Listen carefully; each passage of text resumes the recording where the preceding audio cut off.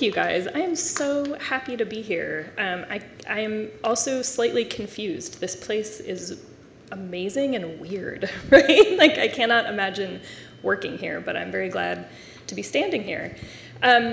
So I just really quickly want to follow up on the video thing and tell you what that actually means. So we are, World Coffee Research is going to be launching a video for International Coffee Day with people talking about the future of coffee, what your hopes are, what your fears are, what your excitements are about that. This is like a fun project. It's not anything scary, and they have an absolutely amazing recording studio upstairs. So if you want to sign up to participate in that, please do. We have a really cool thank you gift that I am not going to tell you what it is. You just have to come find out, but it's really cool.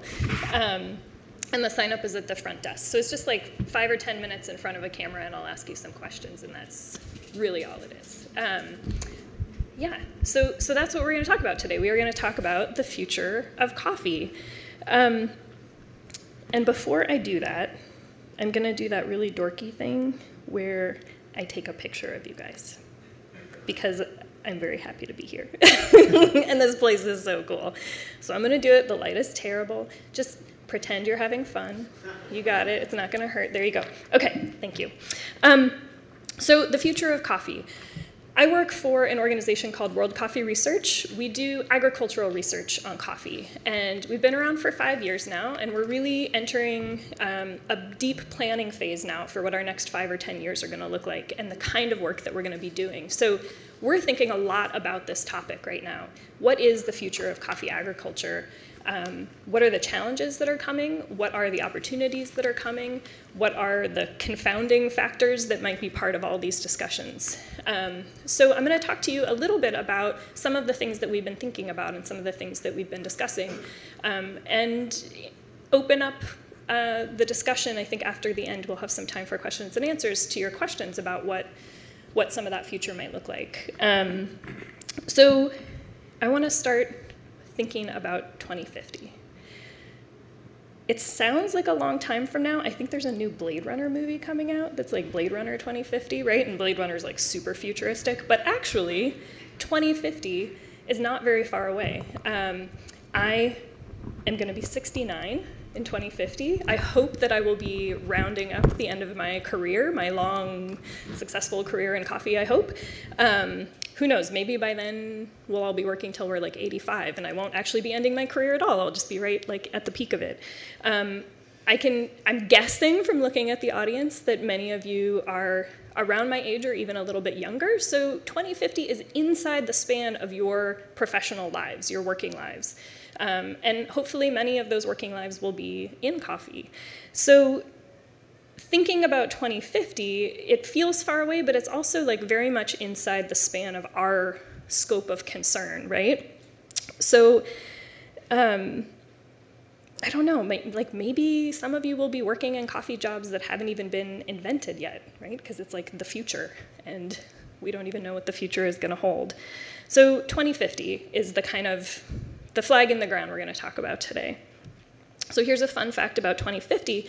If coffee consumption continues to grow at the pace that it is growing at now and has been for the last few years, it's about 3% per year globally, we would need to double world production by 2050. So that's like basically just over 30 years from now. So double world production. That means all the coffee produced in all the world, we have to produce double, right? That sounds very obvious. But let's even shorten the time span. So 2025, that's like not that far from now. My 3-year-old daughter is going to be just exiting elementary school, right? This is very, very coming up on us very quickly. We would need to produce 15 to 20% more coffee than we do now by 2025. That's 15 to 20 million bags. That's a common metric that we use for measuring global production. That is the amount that Mexico and Central America together produce today.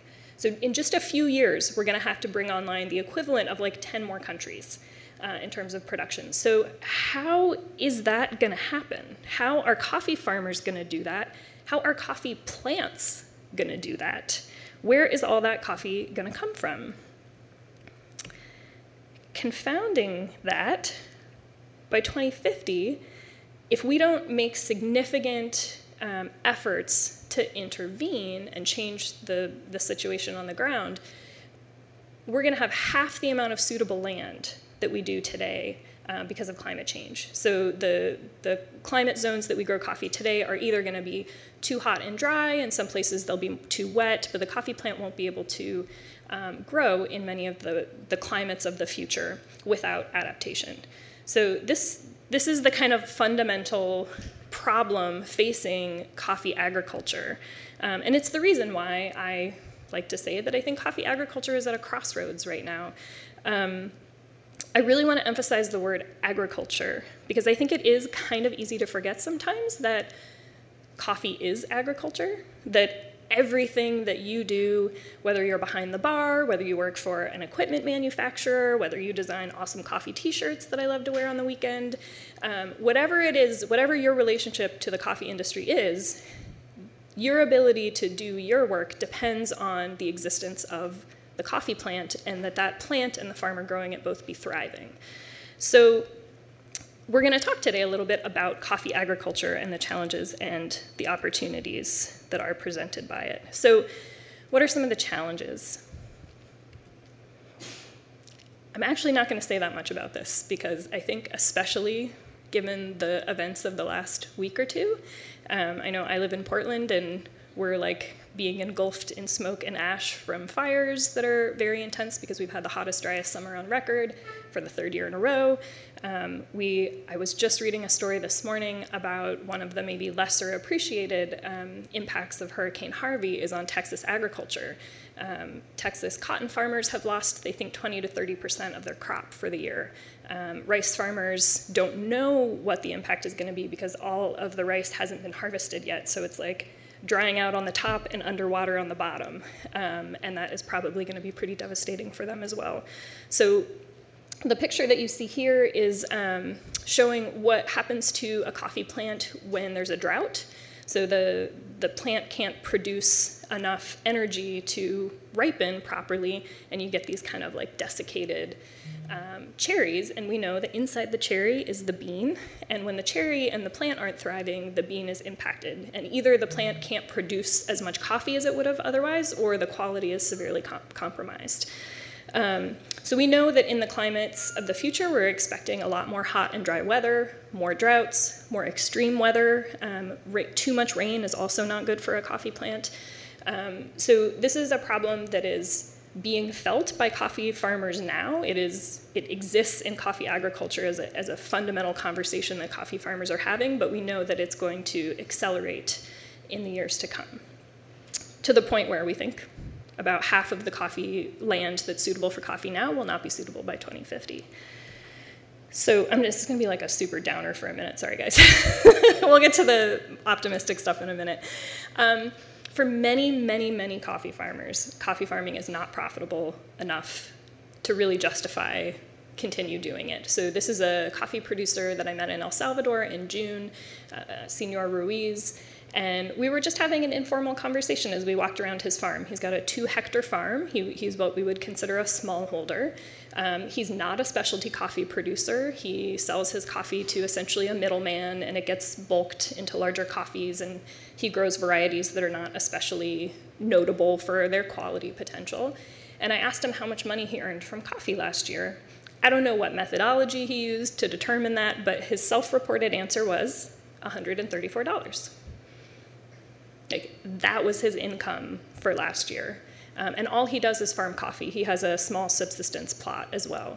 So probably his farm, he's 82, by the way, probably his sons are not interested in growing coffee, probably partly for that reason. So his farm will probably either be sold to someone else who is interested in growing coffee, or it will be turned into some other kind of farm when he stops farming, which will be just in a couple years. And that dynamic is playing out over a lot of coffee lands. Coffee farmers are getting older. Their sons and daughters aren't so interested in growing coffee because they can't really make a good living at it. Just to give you one more example, we recently did some work in the Democratic Republic of Congo, a kind of emergent or re-emergent region called Kivu that is really investing a lot in producing some awesome specialty coffees. And we were looking at profitability of different farming systems. we looked at a few different systems, but I'm going to highlight two of them. One was producers who were growing coffee alone, and the other was producers who were growing coffee intercropped with ground nuts. So they have two crops that they can take to the market and sell. And you'll see that the producers that grew coffee alone earned $891 from their coffee, and it cost them $1,400 to grow it.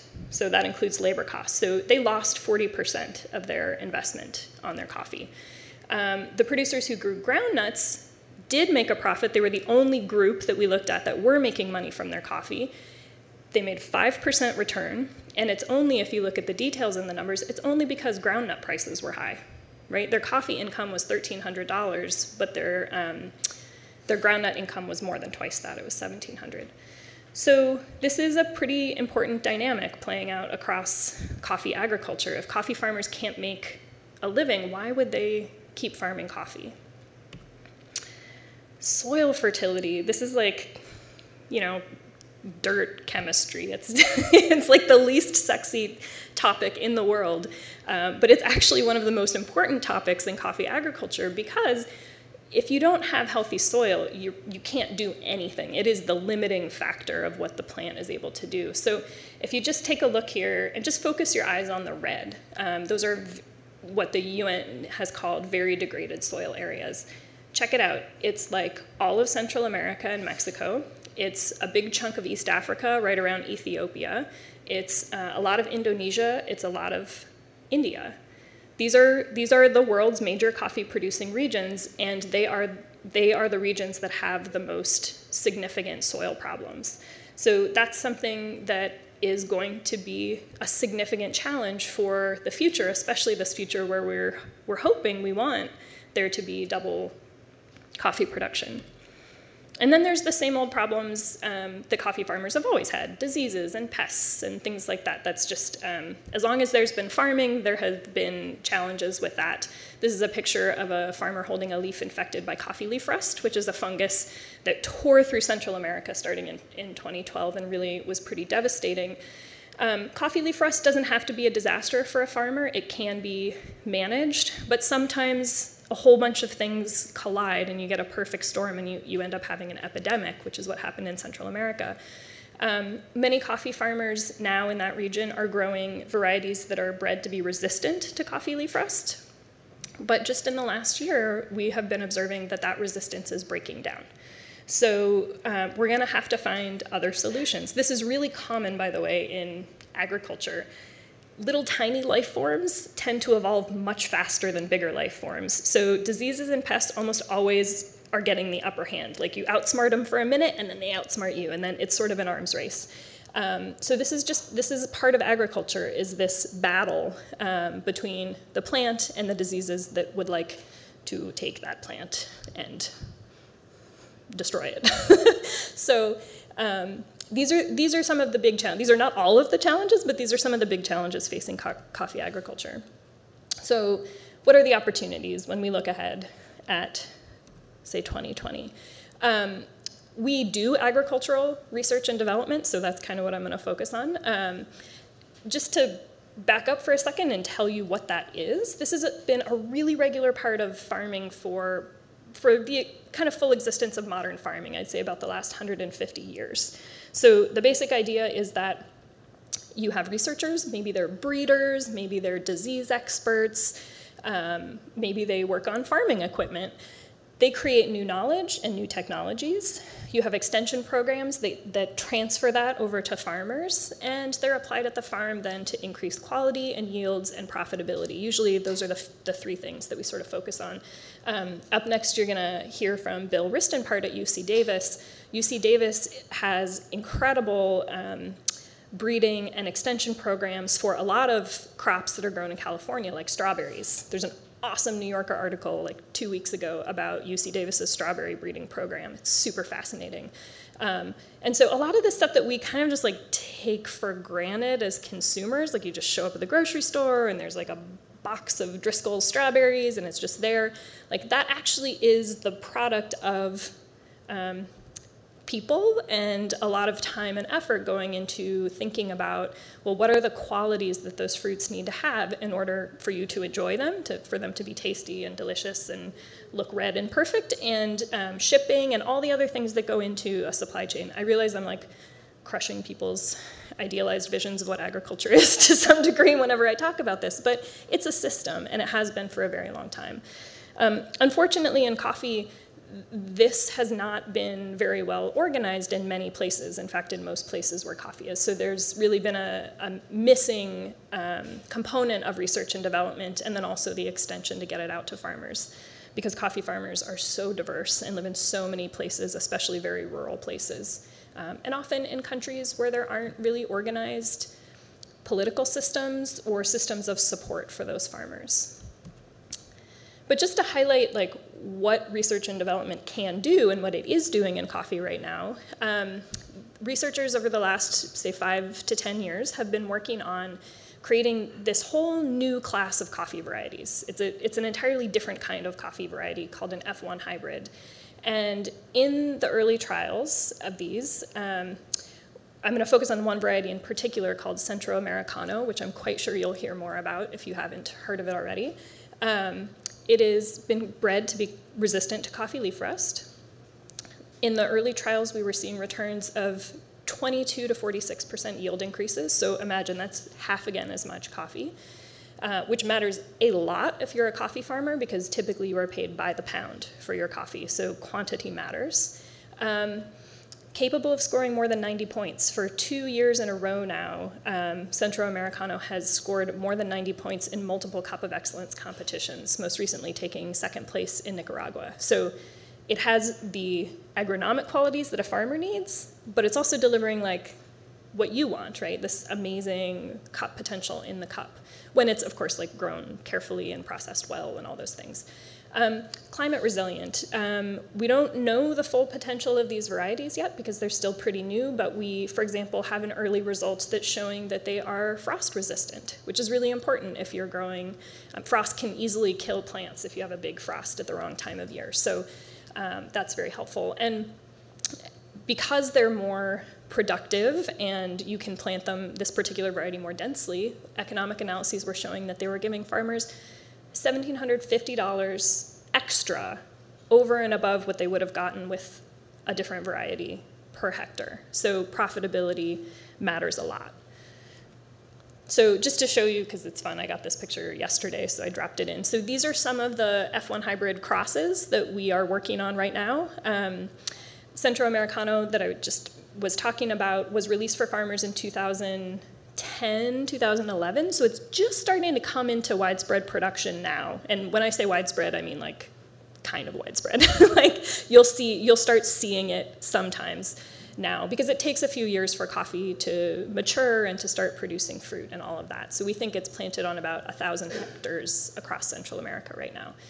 So this is like, what you're looking at here is like the future, like 10 to 15 years from now, the results of some of these experiments might be in farmer fields. So this is just showing new F1 hybrid crosses where we took one parent, 2 different varieties to be the mother and the father, and crossed them, and the baby is the F1 hybrid, and that's what we're going to be evaluating to see how they do. And you'll notice that we used geisha in a lot of these crosses. That is for the cup quality potential, so we're really focusing on, we want those agronomic traits that matter to farmers, that are going to help them get what they need, and we want the cup quality potential. So new or renewed origins. Like, I think we're all very used to thinking about coffee as coming from like a few places like Ethiopia, Brazil maybe, Colombia, maybe there's some great terroir in Kenya and in Peru. Everybody's kind of got their favorite spots. But where coffee is grown in 2050 could look very different than it does today for a lot of reasons. One of them is climate. What will the climate of the future be like, and where will coffee be able to grow well? It could just be that a country decides, like, we want to produce coffee in a big way. And in fact, that's what's happening in China right now. So the Chinese government is investing heavily in coffee production in Yunnan, which used to be known as a tea producing region, but there are now thousands of coffee farmers in Yunnan growing coffee. That's very new. They don't have a lot of production, like actual coffee coming off those farms yet, but that, I guarantee you that will be different in 5 years. Congo, I mentioned earlier, has a tremendous potential to be a specialty origin, and there's a lot of investment happening in Congo right now to make that a reality. Congo actually used to produce a lot of coffee, and then they had a series of terrible civil wars that destroyed all of the coffee land, and so they're in the process of rebuilding. You're already seeing some great coffees coming out of Congo. I think you'll see more of them over the next 5 to 10 years as those development projects help that region get a foothold. Zambia has 5 coffee farms. They're all large plantation estates. 20 years ago, they had like 400 coffee farms. So the country kind of disinvested in coffee, and now there's an interest in reinvesting. Similarly, Uganda has a plan that they're kicking off this year to try to go from producing 3.5 million bags of coffee to 20 million bags, with a focus on specialty coffee. They're kind of known as a Robusta producer, but they want to move into specialty Arabica production as well. So it could just look very different. Like the coffee that my daughter drinks and considers like, you know, the best could be from a place that today we don't think about as being a coffee region. And then, oh, I think I skipped. No, I didn't. And then technological breakthroughs. And this is the part where like we can't even imagine what the future is going to be, because there are going to be breakthroughs and innovations and inventions that we can't conceive of. I like to think of the fact that like I grew up in a household that didn't have a computer. Like computers existed, but it was not a part of everyday life. We got our first computer when I was 8. And if you had asked me, even when I was 20 years old, like, what is interesting about the time that you live in, I would not have been able to articulate to you, like, oh, I live in the age of the computer. It took a little bit more distance for me because I was so inside of it to realize that, oh, actually, I am living in one of the most incredible transformational times in human history. I just couldn't see it at the age of 20, right? So one of the areas where this is very true is in talking about genetics and genomics. The cost to sequence a genome went from $100 million in 2001 to $1,000 in 2016. So that is a decrease in cost of 100,000 times in 15 years. And you can see the green dots are showing how many genomes have been sequenced just in the last 4 years.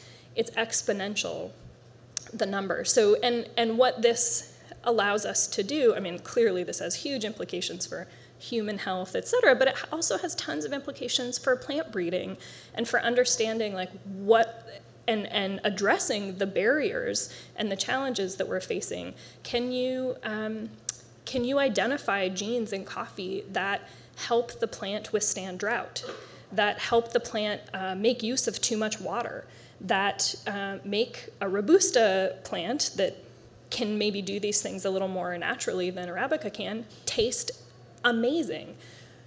It's entirely possible that in the world of 2050, we won't be drinking Arabica. We will be drinking Robusta that tastes awesome, because breeders have been able to unlock some of the things that seem like, the quality and robustness of agronomic traits are mutually exclusive. That's not necessarily true. So this kind of dynamic, the incredible advances in computing, also in communications that have come along with that. Like the emergence of the specialty coffee industry was in a very significant way enabled by communications technology. The fact that a roaster can talk to a coffee farmer like regularly through Facebook, that has significantly enabled direct trade to be what it is. So all of these things are super interesting and exciting and also a little bit scary sometimes, but they help us ask interesting questions about what is the future going to be like. Some of the things that we're thinking about are exactly this question about Arabica and Robusta. Robusta tends to be seen as as a lower quality drink. It is a lower quality drink according to kind of current market standards, but it is more robust, right? That's how it got its name. So is there a way to unlock some of the limitations there? Can we make Robusta taste better? Can we make Arabica more resilient? what are these future origins going to be, and what are the challenges going to be in them? Political challenges, agroecological challenges, etc. So I don't, when you talk about the future, you always end up with more questions than you have answers. I don't have any answers about what the future is going to be like, but we are very interested in asking the question and in trying to do the best that we can to kind of aim the ship, the research and development agriculture ship, such that we are benefiting the highest number of farmers possible and also delivering the results that industry needs. And just to say, that is why World Coffee Research was created in 2012. It was because the coffee industry, and by that I mean a lot of specialty coffee roasters who were involved in our early days, but also some bigger mass market roasters, and also organizations like the SCA, the European and Japanese versions of the SCA, kind of got together and recognized that there was this huge gap, that we have to be thinking about what the future of coffee agriculture is. We have to be addressing the challenges that are urgent on the ground now, and also, trying to forecast what the challenges of the future are going to be. When we started in 2012, we were talking about climate change, but it was very, it was like one thing. Now it's the thing, right? It is what is driving most of the thinking and planning that we are doing, is a recognition that the climate of the future is going to look different than it does now, and that's going to have a huge impact. So even in 5 short years, the dynamic and the energy around these future discussions has changed. We now also, 5 years ago, didn't have F1 hybrids growing in the field with results from farmers with 90+ scores in Cup of Excellence competitions. So that's also really incredible. I mean, to me, that's the most exciting thing that's happened in coffee in the last 5 years, is the sort of proof in the ground that these new varieties are really working. They are really going to be transformational for coffee farmers. So you have the scary, sad stuff, and then you have this incredible potential, and that's always what the future is about, is holding those two things in tension. So we are having these conversations actively. We want you to be part of those conversations. So for International Coffee Day, we're running a little campaign called The Future of Coffee, and that's what this video is about. We really want to hear your voices talking about the future of coffee, whether it's about agriculture or something else. So if you want right now, if you're on Twitter, you can check out, I just posted a video and a question, what do you think the future of coffee is going to be? What are your hopes? What are your fears about that? And we really would love to have your voice be part of that conversation, because in a very significant way, you are the future of coffee, right? You are emergent professionals. You are the ones who have put your flag in the ground and said, I want to do this work for the rest of my life. Some of you. And that matters. Your curiosity about these questions matters. Your attentiveness to the issues, even if you're not, going to go become a PhD coffee breeder, although I highly encourage that if anybody in the room has that inclination. We need more coffee breeders. Your curiosity, your attention to this stuff matters, and it will continue to matter. So that is all that I have to say through the microphone, but I'm really happy to take questions. I think we have a little bit of time for that. Please, round of applause for Hannah. Ready to join us? Oh, yeah. Woo. So, you're going to get your chance to ask some questions, but I'm really lucky that I can ask questions, and I can always get it straight in there. So, fantastic presentation, Hannah. I feel, as an industry, we're starting to know more about World Coffee Research by presentations like this, but also, the way that I think World Coffee Research has been reaching out quite a lot in the last 12, 18 months to try and get the interest of baristas and coffee shop owners, as well as the roasters and of course, consumers. As I was watching the presentation, I was writing down notes here. I'm not writing notes. And the one thing that strikes me about the F1 programme that you're doing is that it reminds me very much of some of the GM work that's been done in, for instance, in something like corn, where there's because you can't use the seed stock of an F1 to Yeah. grow more, so you will basically hold the Yeah. keys to new planting at a later date. Yeah, let's talk about that for a second. So I don't want to like go too deep into the science, but I'm really happy to do that on the side. But okay, so an F1 hybrid is not, let me just very clearly say, the F1 hybrids that are out there now, the ones that we're working on, they are not genetically modified in any way. So it's using traditional breeding techniques, and what all you're doing is taking two different kinds of parents and crossing them and using the baby and stopping. In traditional breeding, you would take the baby and then you would grow it, and then you would take the babies of those and you would grow those, and you would take the babies of those and you would grow those. And you go at about 6 or 7 generations, and by the time you get to the end of that process, you have something that's very stable. The variety, when you take the seeds from those plants or the seeds of those plants, they will reproduce true to type. So they will look like the mother and the father and have the same traits. That's what you want in a variety that's commercially available to farmers. You want them to be able to like say, okay, oh, this is Bourbon. I know what I'm getting with Bourbon, right? High cup quality potential. It's not going to be coffee leaf rust resistant. It, grows tall. That's good because I have shade. Like, it's going to be reliable, and you know what you're getting. With F1 hybrids, you stop after that first generation. You have a very reliable plant at the first generation. When you make the cross between the mother and the father, the baby is 95 times out of 100 going to be exactly the same. Every time you make the cross, you'll get the same result, okay? The problem is if you take the second generation, the babies of the F1, they will do what's called segregating. This is like basic laws of genetics. So they will not look like their parent. They will look more like the grandma or the grandpa. Some of them will look like the parent. You select those, you plant the babies, you select those. That's, again, going back into the traditional breeding.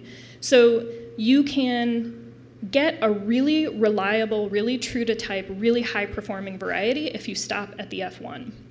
The problem is, if you take those seeds, you won't have the same result that you were expecting. And so that's not good for farmers, right? You take the seeds, and all of a sudden this thing that was producing 30% more yield and had a certain cup quality, the babies aren't going to be the same. So it's not that you can't use the seed, it's that it's not a great idea. It's not going to be reliable for farmers. You're allowed to use the seed, but it's not a good idea.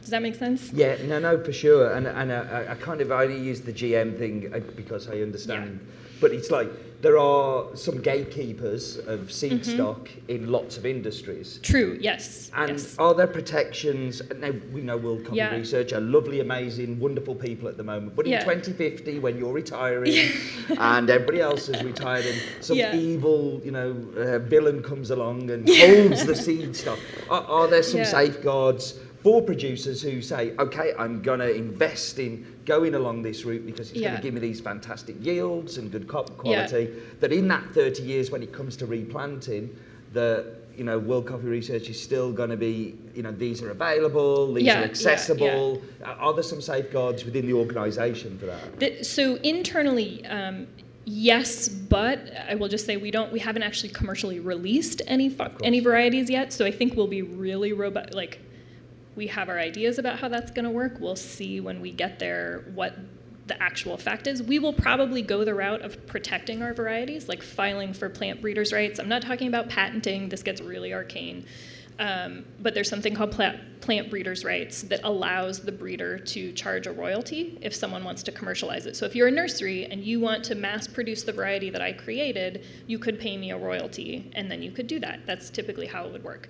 That is just beginning to exist in coffee. So for most of the history of coffee, everything has been kind of in the public domain. The result of that, though, is that nobody knows what they have. It's all a giant jumble. So most coffee farmers, some of them, if they're very sophisticated, will actually really know what they have. Many of them think they know what they have, but they don't. And we can do genetic testing now to check that, and it's very true. You see this a lot with, for example, geisha, right? Because it's so kind of high quality. Some of it is intentionally, fraudulently sold as geisha when it's not, and some of it is just, people are sort of confused. So there are good reasons to have systems that protect plant breeder rights, right? When a breeder is able to earn a small royalty on the work that they've done, it enables them to keep doing the work and create new varieties. That's what intellectual property protections are in general. Like, I think most people would agree that if you write, a really impressive piece of code, or you write a book, or you make a painting, that you should have copyright for that does belong to you. So that is the concept of plant breeders' rights. It is not meant to be a system where you are preventing farmers from being able to do what they need to be able to do, but it is meant to create a system that is sustainable for the continual improvement of coffee, which is not to say that there could be in the future a situation where a private company gets involved in breeding and they are patenting, that's a particular kind of protection, a variety, and if a farmer were to take the seed from that and plant it, that they could get in trouble if they did that. That has existed in other forms of agriculture. It's possible it could exist in coffee. It is, at the moment, so highly unlikely, because then you are in court battles in like different countries around the world, and the cost of actually waging those battles is so high. So what I also imagine being part of the future of coffee, I hope, is that we get to the point where there are so many people breeding coffee that there are I don't know, I mean, I live in Oregon, so everybody's talking about pot right now, but there's this awesome project in the weed world called the Open Seed Project, and the idea is that these breeders are creating varieties, putting them out there, and if anybody uses one of those varieties to create a new variety, the new variety has to be open source as well. I think there's room for all of it, and I long for a future in coffee where there's so much innovation, there's so much of this work happening, that there are probably some companies that are doing that, and but there's so much diversity and so many options for farmers that they just can that it can all fit in. I think that's a big worry, that the producers need to have that open source approach. Yep.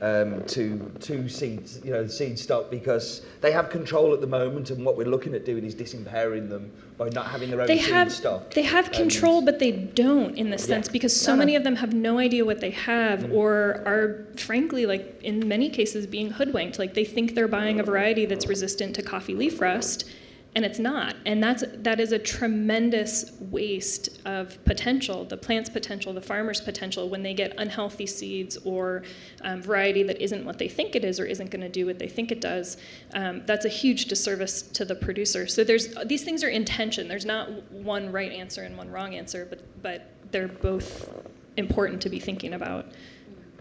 I understand that World Coffee Research does research and development in agriculture, but I'm kind of stuck on the slide where you talked about cost of production and how coffee farming is not profitable for a lot of coffee farmers.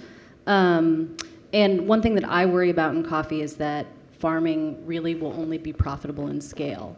And so is there any conversation in World Coffee Research about making coffee production viable for smallholders still, and not sort of going the route? We talk about it all the time. I mean, I'll be honest, I think consolidation is coming for coffee farming in many places. But yeah, I mean, for example, we are working on, we have a corner of our breeding program is all about agroforestry. So how can we develop varieties that are better for smallholders that have shade? Because that's going to be really important for climate change in the future, right? So it's something we talk about all the time. When we're evaluating varieties, the thing we're evaluating is, will this move the needle on profitability for farmers? But it's going to be a big tent, right? Because consolidation is going to happen, and those farmers are also going to need things that work for them. Right. Yeah. Why don't we take some questions from the audience? Well, we've actually got time for one question because we've took too much time, so I'm really sorry. But would anybody like to ask Anna a question about the presentation, about World Coffee Research, anything that she said today? Oh, don't be shy. You don't look like a shy lot. Here we go. Thank you. So you were talking about the systems in coffee and how they haven't been very well organized. I was kind of curious about how are they getting more organized, and what are the challenges of coffee being so spread out in these types of countries? Yeah. I could answer that in like 12 hours. I mean, No. you Can we try like 1 minute? 1 minute. There are some countries like Colombia that are very well organized. There's problems there too, but they have very good, efficient systems for doing research and getting that out to farmers and helping farmers with agronomic support. It's part of the development process in a way, and so, you know, as countries modernize and as they set up university systems and all of that kind of stuff, sometimes it will come. Sometimes organization just comes because a country has decided, like, we're going to be a coffee country. Ethiopia is very organized in their coffee sector. It's very arcane in some ways and it can be frustrating to work with for people from outside of Ethiopia, but it's very organized. Civil wars tend to be anathema to organization, right? And so to some extent, disorganization is always going to occur in places that have political instability, which is many coffee producing countries. So you have to work together, right? It's why it's important that governments be involved in conversations with the private sector, with research, with development organizations. Like it really does take collective action to move the needle on this stuff. Hannah, you're going to be here all day, so grab some time with Hannah. Go do the video thing. I know what the gift is, if you like, and it's amazing. So that's the only reason I want to get up there and do a video. Is it's going to be great to see it come out as well. Hannah, absolutely fantastic talk. Thank you so much. Big round of applause, please, for Hannah Neuschwander.